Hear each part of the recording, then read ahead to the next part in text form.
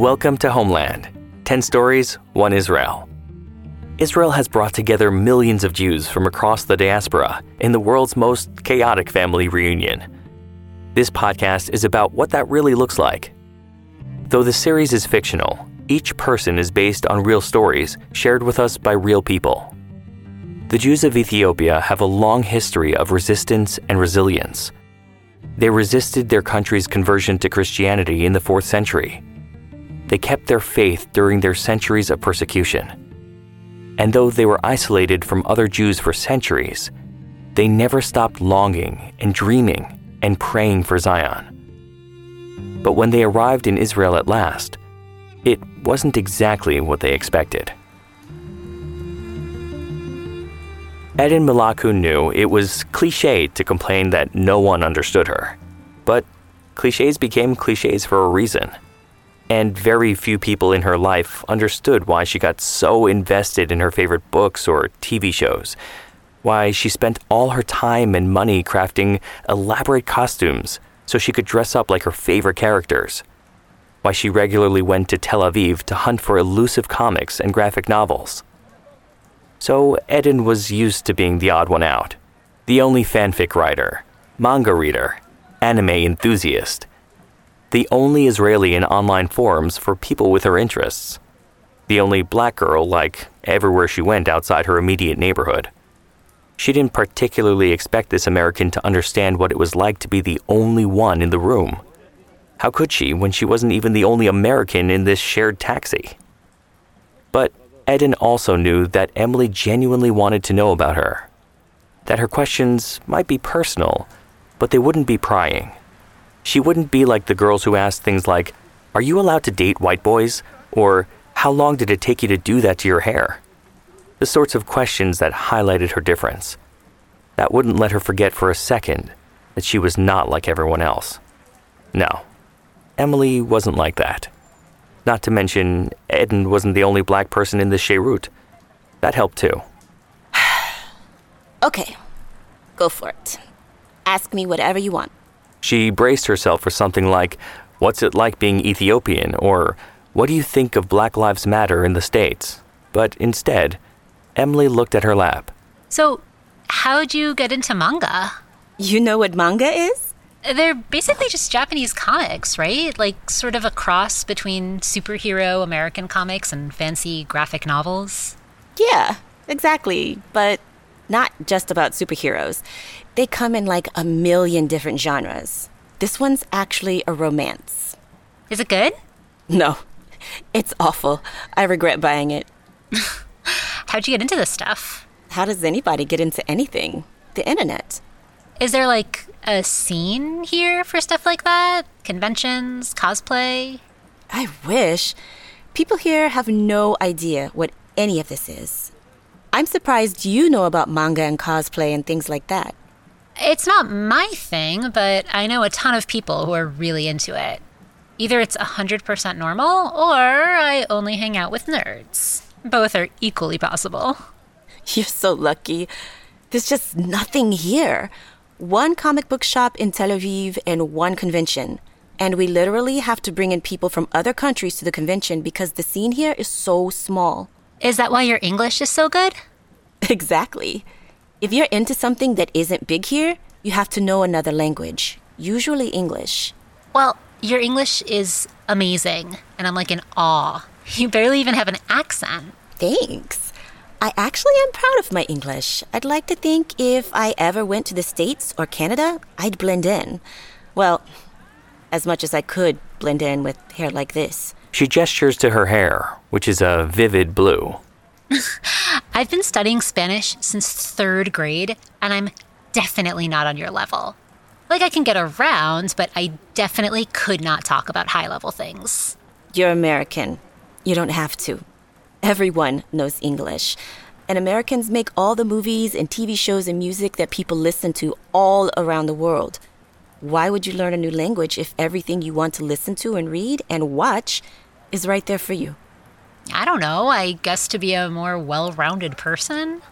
I mean, I feel guilty that I can barely order a cup of coffee here. To be fair, the country is full of immigrants. Stay here long enough, you'll pick things up pretty fast. It's true. My parents learned Hebrew really fast, like a matter of months. You wouldn't even be able to tell that it's not their first language. What language did they speak before? Amharic?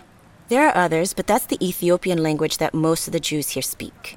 So you're trilingual? No, I don't speak Amharic at all. Oh, sorry, that was a dumb assumption. No worries. They speak it when they don't want us to understand. So I know enough to know when they're talking about me, but that's basically it. Only my mom knows how to read and write in Ge'ez, the Amharic script. My dad left Ethiopia before he learned to read. Do you want to learn? Why? It's even less practical than Hebrew. It's not like I'm planning to go to Ethiopia. Really? No interest? My parents don't exactly have the fondest memories from there. I mean, they left for a reason, and it wasn't a smooth journey. Eden's parents rarely talked about Ethiopia. "I was a kid," her father would say when she pressed to hear about his life before he came to Israel.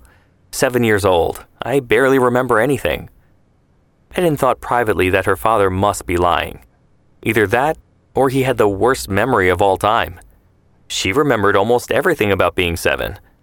"Yeah, 'cause it was 3 years ago, dummy," her older brother Shai said when she complained of Abba's caginess. "Abba's like 50. Of course he doesn't remember being 7. Ima burst out laughing. "Oh, he's going to love that.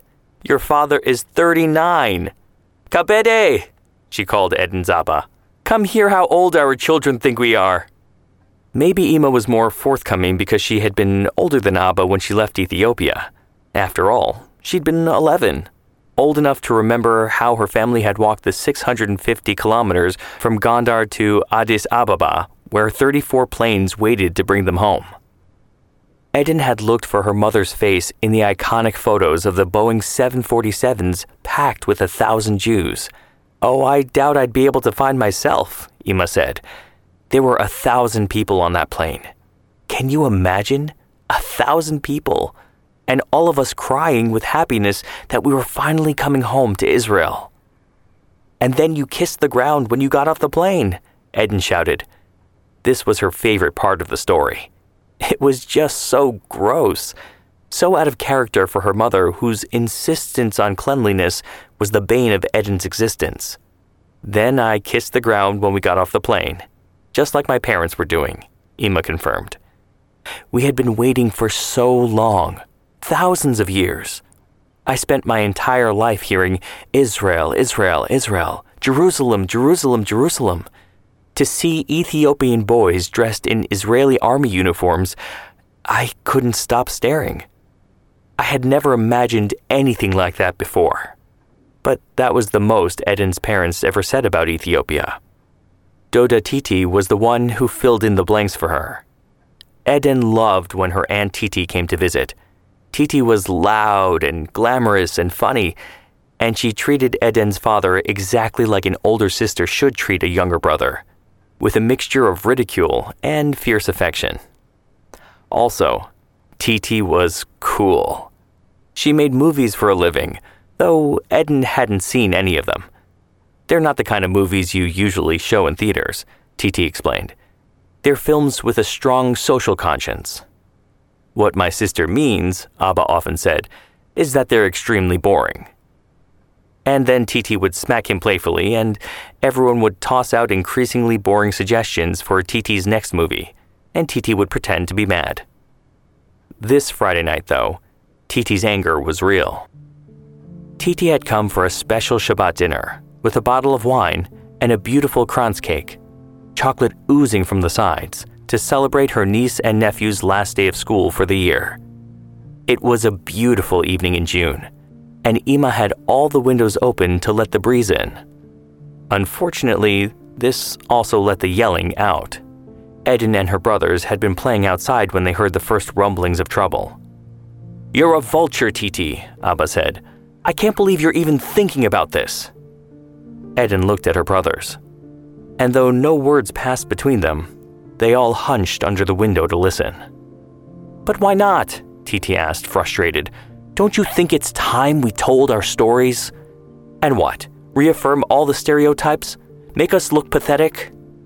Your inferiority complex is showing, brother dear, Titi snapped. As is your cynical opportunism. Kabede, Titi, please, Ima said. Let's try to keep calm. Tell me, Tahunya, Abba said, turning to Ima. Would you be calm in this situation? Would you be calm if your sister wanted to turn your private life into some sort of spectacle? I don't think that's what Titi is doing, Ima said. I think Titi will be very respectful of the story. What would be respectful is if my sister listened to me when I told her no.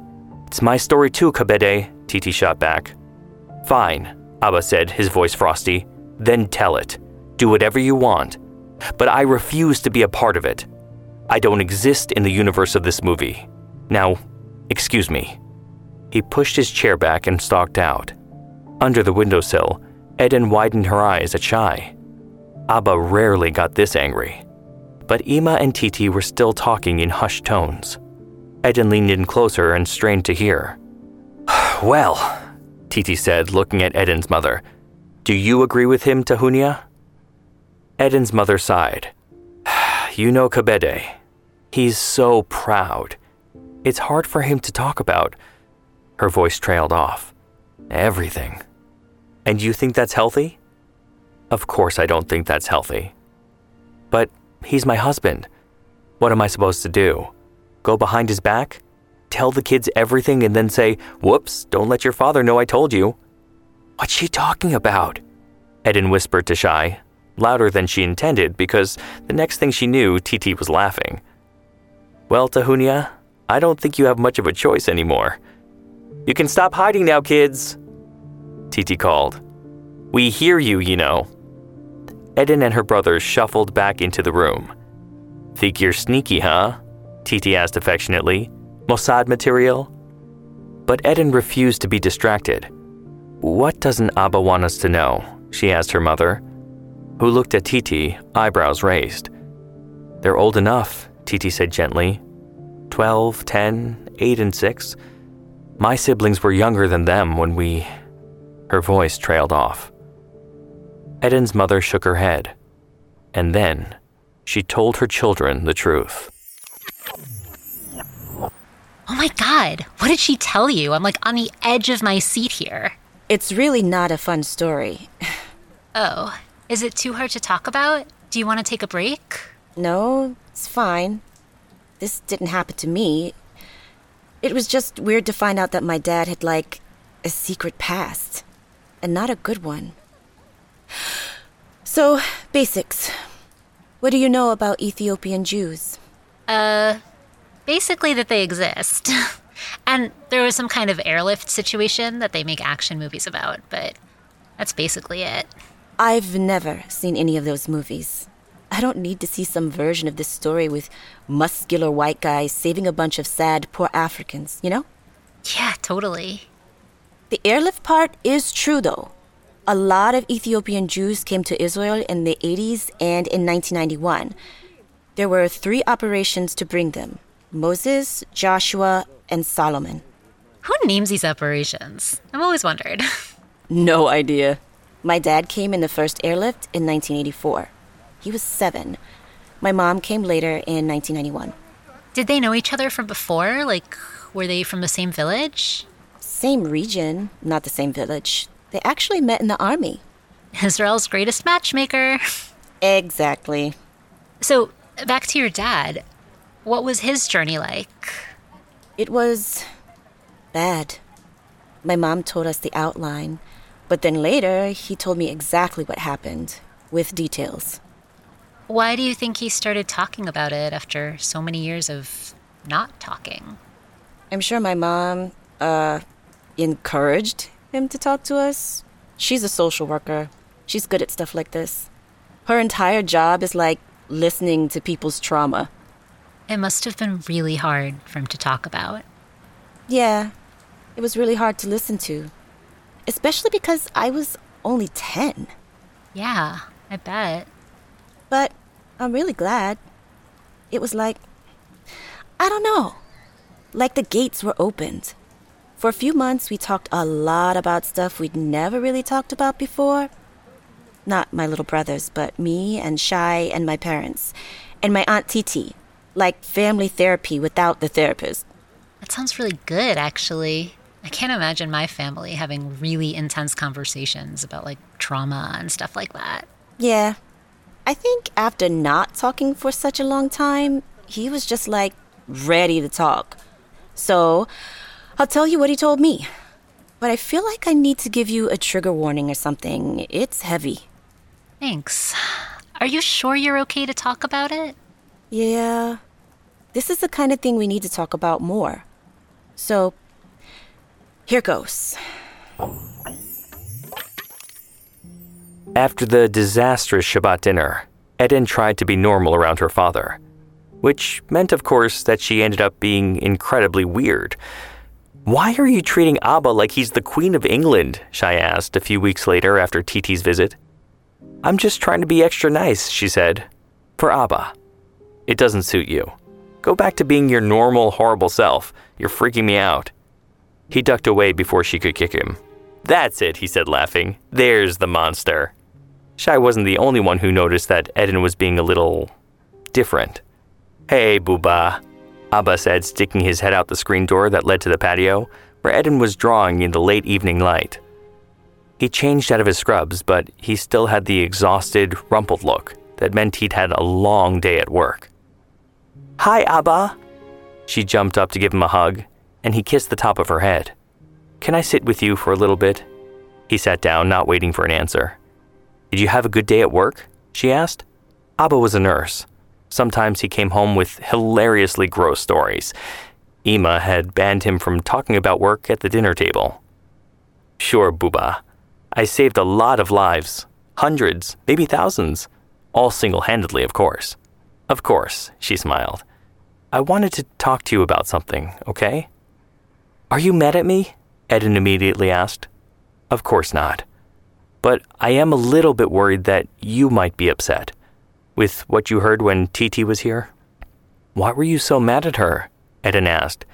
"And why didn't you tell us before about your family?" Eden's Abba sighed noisily. "Buba, I want you to think about something for me, okay? What's something that you really, really want? Something you'd be really excited to do?" She answered immediately. "Go in a hot air balloon." "A hot air... Really? Since when?" "I don't know. It's just cool," she said. "Okay," Abba said, shaking his head. "Okay, fine. So, imagine you're really excited for your hot air balloon. Your whole life, everyone you know has been talking about someday we're going to go in the hot air balloon. Soon we'll be in the hot air balloon. You even pray in synagogue that you'll get to go in a hot air balloon." "Okay, Abba, I'm not that excited about the hot air balloon," Eden said. "I just think it would be cool." Abba sighed. "I'm not great with metaphors. Okay, forget the balloon. I grew up just absolutely in love with the idea of Israel. I don't know if you can understand because you've grown up here, but I can't remember a time in my life where I didn't know that we were Jews and we belonged in Israel. You understand?" Eden nodded. "Sure, it's our country." "Exactly, it's our country. And the place that I come from, it was our country in a way because we lived there for thousands of years, but it also wasn't our country. We weren't welcome. The non-Jews had an ugly name for us. They called us falashas, strangers. We had been there for longer than they had.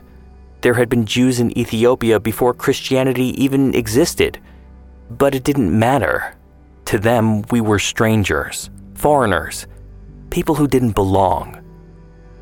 "Were they mean to you?" she asked. "The non-Jews?" "Yes," he said. "They were..." He rubbed the bridge of his nose. "It was hard. But never mind that. Do you understand, Buba? What it's like to be in a place where you're not wanted? When you know that you have a home somewhere else, a place that's yours, that you think about every day." "I think so," she said. "Okay, so then how do you think we felt when one day we were told that we would be going to Israel? Do you think that made us happy?" "Yes?" Eden asked. "Yeah, it made us really happy. So happy that we said, 'We'll do anything. We'll walk through the desert to make it to Israel.' That was our homeland, the place my parents had talked about with so much love and excitement. We knew it was going to be hard. We knew it was going to be dangerous, but we were all so ready to take the journey. It was worth it, because this was Israel." "I understand, Abba," Eden said. "Our trip was from Ethiopia to Sudan, and from there we were told we would go to Israel. But the journey was much, much harder than I ever imagined. We walked most of the way. My feet started bleeding on the third day. Every step I was in pain, but I didn't complain. I couldn't say anything. I had to help with my little sisters." "I never knew you had little sisters," Eden said. "I thought it was just Titi and you and Sion." "Sion wasn't born yet," Abba said. "I had 2 little sisters, Leah and Kabra. They were 4 and 2. His voice was absolutely flat. "Abba, you don't have to tell me," Eden started to say, "if it makes you too sad." "No. You should know it," he said, sighing. "So, okay. It was a very hard journey. There were 2 very bad things happening in Ethiopia then, at the same time. First a famine, then a war." Eden nodded. She knew about wars. There was a war the year she was born. Her bedroom was the Mamad, the bomb shelter in every Israeli home built after 1992. "Buba, war is always terrible. But here, we're so lucky. We have an army, we have weapons, we have the Iron Dome.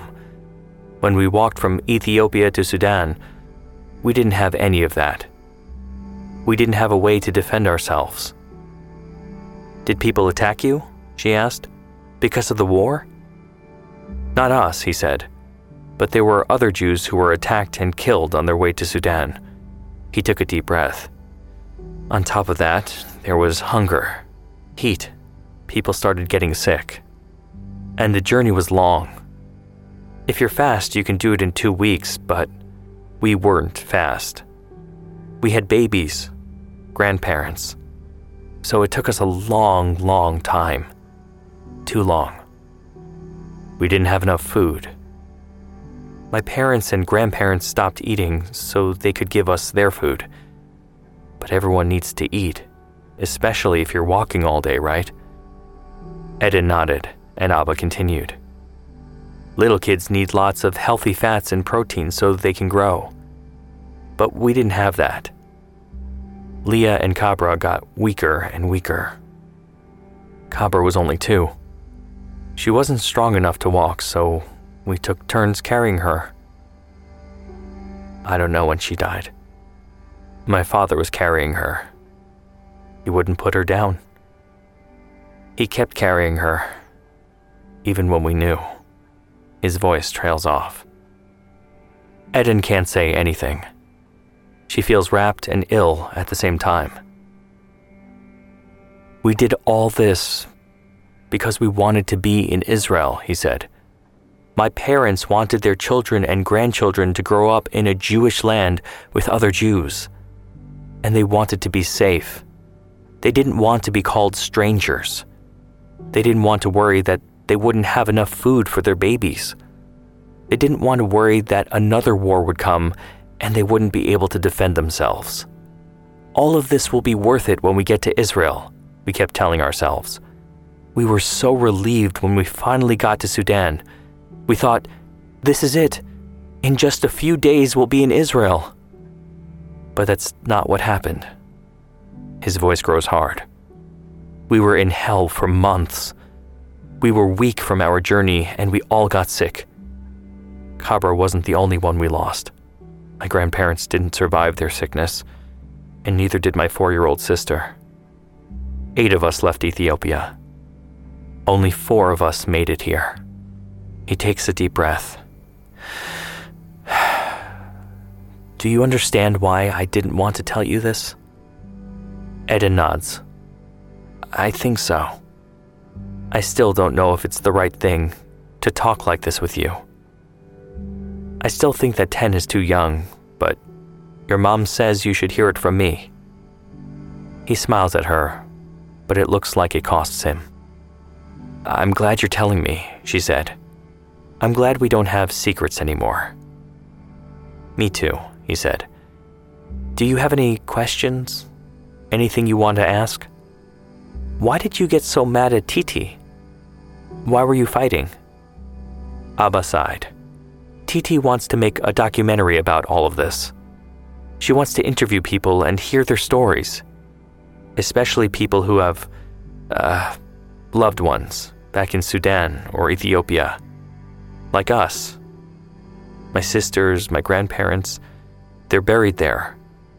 And she wants people to know about how many Jews are still there, under the ground, still waiting for someone to bring them home. But why were you angry at her? Abba sighed. Because she wants us to be in it. Me and her and your Uncle Tzion, who was born in the camp. It's a miracle he lived. She wanted us to talk about our experiences. Eden, think about the worst moment in your life. And then think about everyone you know watching it on a screen. And then that's all they know about you. I don't want my patients in the hospital to watch a movie about the worst moment in my life and then ask me questions about it. You understand? Yeah, I understand. So I'm not going to be in the movie. I don't want to talk about it. But I'm not mad at Titi anymore. She's right that people need to know. I just don't want to be the one to tell them. I'll tell you and your brothers, and we can talk about it together, but I don't want to tell the whole world. Okay? Yeah, Eden said. I'm glad you're not mad at Titi anymore. Me too, he said. And you know, if you have questions, you can ask her what you want. She'll be very open with you. Abba paused and looked at his watch. Okay, we've got an hour before Ima gets home. What do you think? Let's get your brothers and get ice cream? I could use some. Yeah, she said. Me too. She kissed his cheek. I love you, Abba. I love you too, Booba. The whole Sherut is staring at Eden, their eyes wide. But she seems calm, unaffected. I'm really, really sorry. I don't even know what to say. Yeah, it was a weird summer. Kind of an awakening in a way. In what way? My Aunt Titi decided to make her movie, and I started tagging along with her to do some of her interviews. I talked to my parents a lot, and I just started noticing things. There were a bunch of protests that summer against police brutality and things like that.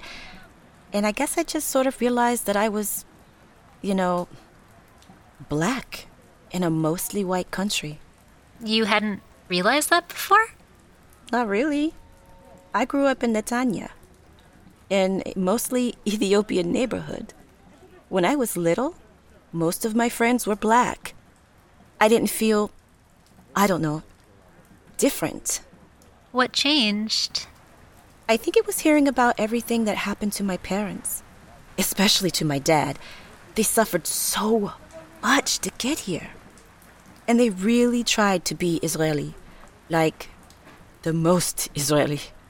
They learned Hebrew super fast. They were excited to be here. They just wanted to blend in.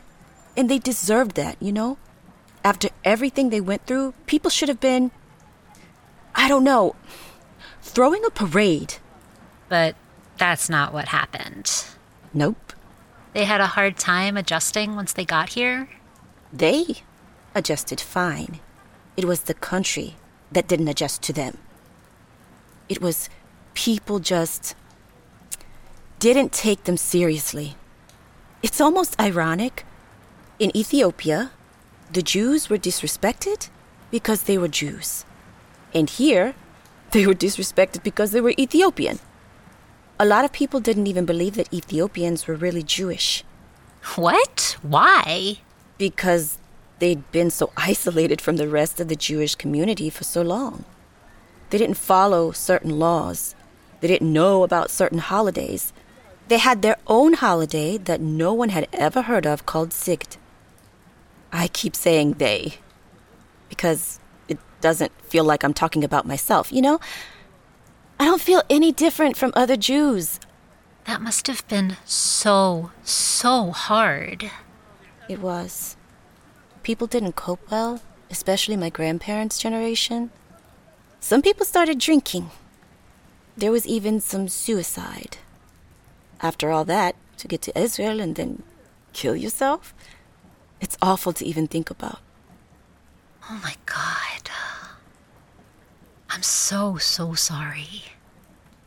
With everything your dad went through, it's honestly amazing that he turned out to be such a good dad. He is a good dad. I mean, he doesn't get me at all. But he's a good dad. From your story, it seemed like you were really close. In some ways. In other ways, though, I started getting into cosplay when I was 12. I begged my parents for a sewing machine. At first, they were confused, but also like, hey, this is smart. It's a practical skill to have. But when I started making wigs and stuff like that, or crazy costumes, they were like, what are you doing? What is the point of this? They just think it's silly. Well, I don't think it's silly at all. I think it's awesome that you're so passionate about something. And that you can sew wigs? That's crazy. I didn't even know you could do that. Not to go back to like the hard stuff, but can I ask you something? Sure. Are your parents happy they came here after everything? I don't think I can answer that. I don't even know if they can answer that. They're definitely, I don't know the word, not as in love with it as they were when they were little. Disillusioned? Yeah, like they expected something completely different. You know, they gave up everything and expected that this place would be welcoming. And it kind of was, but also wasn't. I mean, it was better than Ethiopia, but it wasn't what they thought it would be. Like when all the stuff about the blood came out, I think they were really upset. Sorry, back up. Blood? It was a big scandal like 25 years ago. Basically, it came out that whenever Ethiopian people donated blood, it would get thrown away. What? Why? Because they thought we all had AIDS or something. I don't know. That's so messed up. So you can't donate blood? Well, the rule was only for people who were born in Ethiopia, so I could have. But my parents couldn't donate it if they wanted to, which they don't, because it's really crappy to feel like you're diseased or dirty or something. Because they don't trust their blood is going to actually be used. Sorry to jump in and not to defend it at all, because it's a crappy policy and it sucks, but it was reversed a few years ago, so your parents could donate blood if they wanted to, at least now. Well, they definitely don't want to now. 'Cause why did it take 20 years to reverse the policy? Yeah, I'm not defending it. It's just I'm just saying that's not how it is anymore. It's sad that this is progress. Like, it shouldn't have to be progress, but that's what it is. I think it's the fact that they hid it. Why not just say, you can't donate blood? Why take someone's blood and then destroy it and lie? And there was other stuff too. Some of the women were given birth control shots. Not all of them. My grandma wasn't, for example, as far as I know. But that was a big scandal too. Like, against their will? I don't think they were forced at gunpoint or anything. I think maybe they just didn't know what they were being given. A lot of them. You go to the doctor for the first time in your life, and they test you for a bunch of stuff and give you a bunch of shots and say, here, this is to help you and make you feel healthy. And they don't tell you what it's for. Wow, that sucks. Was it wasn't permanent, right? Like they weren't sterilized. No, but still, to get a shot and then not know what it's for, especially with something like birth control. My parents grew up really cautious about doctors and medicine and stuff. I actually think that's why my dad became a nurse. Yeah, totally. I keep wanting to say I'm sorry, but I don't even know if that's the right response. I don't even really know what the right response is, other than this sucks, which I know is very intelligent and articulate. Yeah, it sucks. So, are you happy to be here? In Israel, I mean? I don't know if it's better in other places. I see what's going on in the States. You have the same problems as us. Worse, actually. I think anywhere that I want to go, I'd probably feel a little bit like an outsider, either because I'm black, or because I'm from Israel, or because I'm an immigrant in general, or, I don't know if I'm ever going to feel like I belong anywhere. Sorry to jump in again, but I think that's a normal thing to feel when you're 16. I felt like that for a really long time. Maybe, but I also think there's other reasons not to stay here. Like if I want to be a costume designer, I don't know how much work I'll have. This isn't Hollywood, Yeah, that makes sense. Well, it's not Hollywood, but you are always welcome to come visit me in Texas. I'll take you to a comic shop. There's a massive one pretty close to my house. You're from Texas? What, shocked I left my gun and boots at home? I mean, yes? Hey, I thought this whole conversation was supposed to be about breaking down stereotypes. Yeah, but Texas? There aren't erotic Jews in Texas, too. We're everywhere. But this isn't about me. Back to Eden. I don't know if I have anything else to say, really. What happened with TT's movie? I want to hear about that. Oh, yeah. It was actually kind of a big deal. TT was so nervous before the movie aired. She had spent 2 years working on it, perfecting every detail, obsessing over the music, the archival footage, the interviews. Eden had watched it over and over, trying to notice all the little things that got TT so riled up. But now, for the first time, the rest of the country would watch it. Turning on their TVs tonight, all of Israel could see the results of 2 years of TT's hard work, of painstaking interviews and painful revelations, and the little golden moments of triumph when something just came together. "It's going to be great, TT," said Zohar, rubbing her back. Zohar was TT's latest boyfriend. And unlike the others who had come and gone over the years, he actually seemed to be worth keeping. TT beamed every time she was around him. Privately, Eden didn't really get what there was to beam about. Zohar was skinny, with red hair that curled in every direction and 2 arms worth of tattoos. But he made TT happy. That was all that mattered. The entire family gathered for this event. And for a family that couldn't go more than 10 seconds without cracking a joke or making some kind of smart remark, they were unusually silent as they watched. But there wasn't a lot to joke about. The interviews were heartbreaking, especially the one that closed out the movie. TT, Abba, and their little brother, Zion. "Why did you decide to make this movie?" a faceless interviewer asked off camera. "Because my sisters and my grandparents and my father deserve to have their names remembered," TT said. "Because what happened in the past affects the present," Zion said. "Everyone needs to know what we gave up to get here. We sacrificed for this country as much as anyone else." "I didn't want to do it," Abba said from the screen. "I wanted my private life to be private. But I also wanted to show my kids that it's important to be who you are, without apologies, without caveats. We went through hell and we came out on the other side. And I want them to be proud of their family's resilience." There was a hush as the screen faded to black. And then, the room erupted. Unbelievable. I cried the entire time. That was amazing, Titi. Abba, you were so good. Titi's phone was buzzing. Well-wishers, relatives, friends. Interview subjects calling her to thank her and to cry and to squeal with excitement that they were on TV. And the news wanting to interview her about her vision, to find and bring back the bodies of the Jews who had died trying to reach their homeland. Titi turned to her younger brother, smiling. You know, Kabede, I hate to say I told you so, but imagine if I had listened to you and not made this movie. Imagine if you didn't bring that up every 10 minutes, Abba retorted.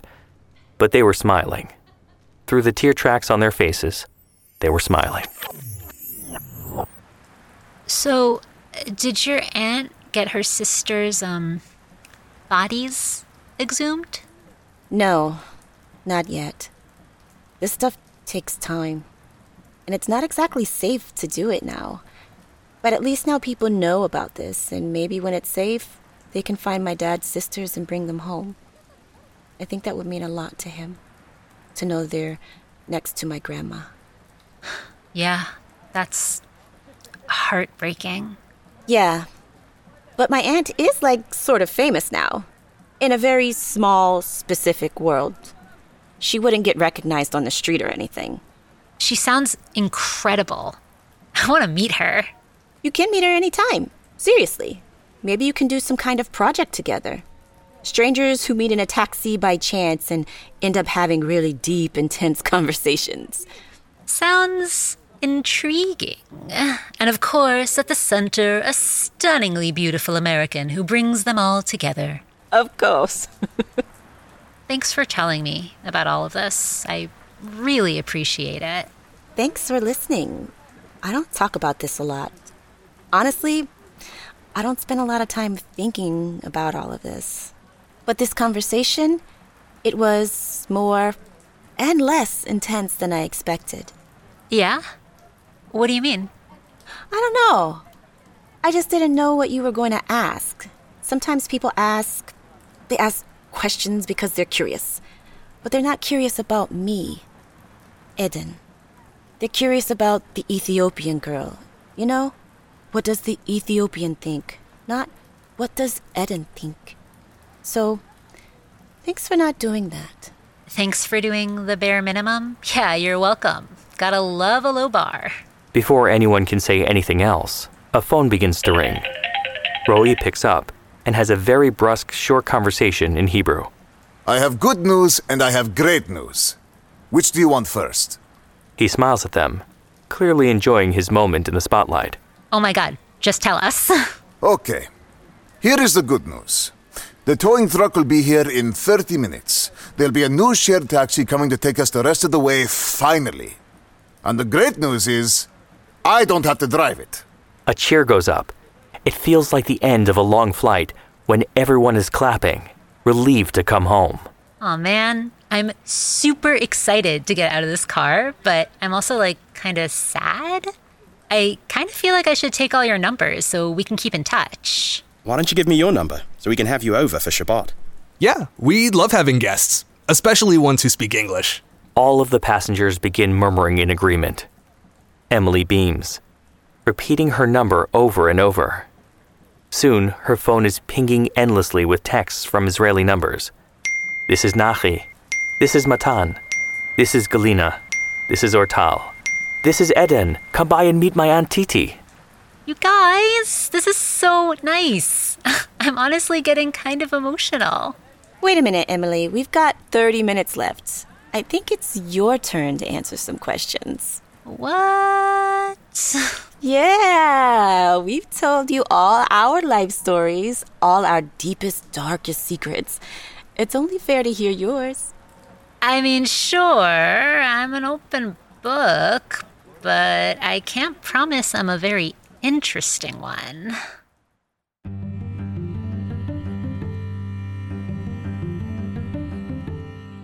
Homeland is a production of Unpacked, a division of Open Door Media. Check out JewishUnpacked.com for everything Unpacked related, and subscribe to our other podcasts. Follow Unpacked at all the social media places like TikTok, Instagram, Facebook, YouTube, and Twitter. Just look for @JewishUnpacked. And write to us at podcasts@jewishunpacked.com. This episode was written by Adi Elbaz and produced by Rifki Stern.